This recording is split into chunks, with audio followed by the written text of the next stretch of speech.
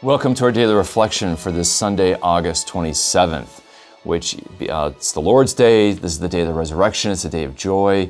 It's also a day of joy. It kind of gets eclipsed because it's Lord's Day, but it's the Feast of St. Monica. And tomorrow will be the Feast of St. Augustine. Of course, we have great devotion to Monica and Augustine here at the Augustine Institute, and we're blessed to have their relics of both St. Monica and St. Augustine in our chapel. And so today is a great day to pray for anybody who's strayed from the faith. You know, St. Monica is a prayer warrior. She prays her husband, who is a very tough and rough man and a pagan, and she gets him to convert on his deathbed. And she prays for her son, who becomes a great convert and a great saint. And so St. Monica gives hope to all mothers and wives that they can convert their pagan husbands and sons, and daughters for that matter, for straying children. So St. Monica is a great patroness to pray for today. Now today we have some great teachings in the scriptures that really relate. We have a reading from the book of Isaiah, chapter 22. And Isaiah 22 is talking about the prime minister of the kingdom of Israel. And God is not happy with Shebna, who's been an unfaithful and unbelieving prime minister. And so you have the king of the kingdom, and then he has a prime minister who kind of runs operations, kind of like the COO. And the COO is replaced with Eliakim, and Eliakim will be given a robe of authority. He's going to be given the key of the house of David, which means he has the authority over the house of David. That key is a symbol of his authority to govern the people on behalf of the king.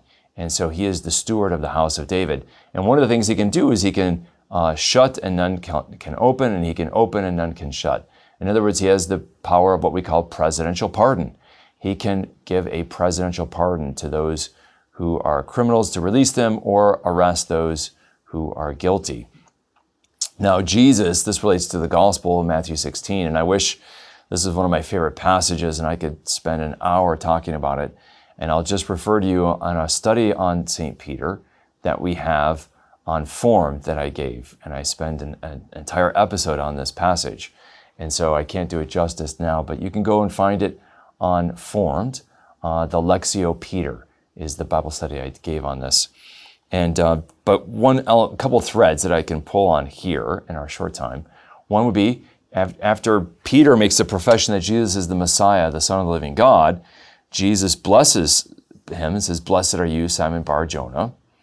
And then he says, "I give you the keys of the kingdom of heaven." Well, what does that mean, the keys of the kingdom of heaven? Well, this isn't just some abstract metaphor. It has everything to do with the kingdom of Israel, as we see in Isaiah 22 in the first reading. There was a literal keys of the house of David, and the prime minister was the steward, the holder of those keys, and it was a sign of his authority. And so basically, Peter just said, Jesus, you are the Christ, which means the Messiah, which means anointed one, which means king. So Peter just said, Jesus, you're the king of the kingdom of David. You're the long-awaited king who's coming back to reestablish the kingdom. And Jesus is rewarding Peter by saying, okay, Peter, because you are the first to profess me as king, I am going to make you my prime minister, and I give you the keys of the kingdom of heaven. And so the significance here is everything to do with Jesus' kingdom. If we don't understand that Jesus is coming to fulfill the promises of Israel, to reestablish the kingdom of David, then you don't understand that Peter's getting the prime ministership, that he is going to be the prime minister of this kingdom. It makes perfect sense if you put it in its biblical context. And so we see that the papacy are the stewards of the King Jesus. Jesus is the king of the kingdom, which is the church. But the popes are the stewards who administer the kingdom, especially in the absence of the king until he comes again and in his name. They have to be faithful stewards, lest they be replaced, right? And so that all is in this incredible scripture passage, but let me end with this one line. The power to bind and loose is the power to bind and loose our sins. That presidential pardon is now given to us in the sacrament of confession.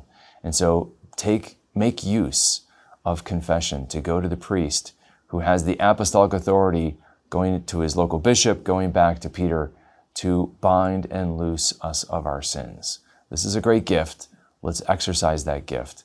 And let's give thanks that God has given such authority of the kingdom of heaven to men. May the Lord bless and keep you. Take care.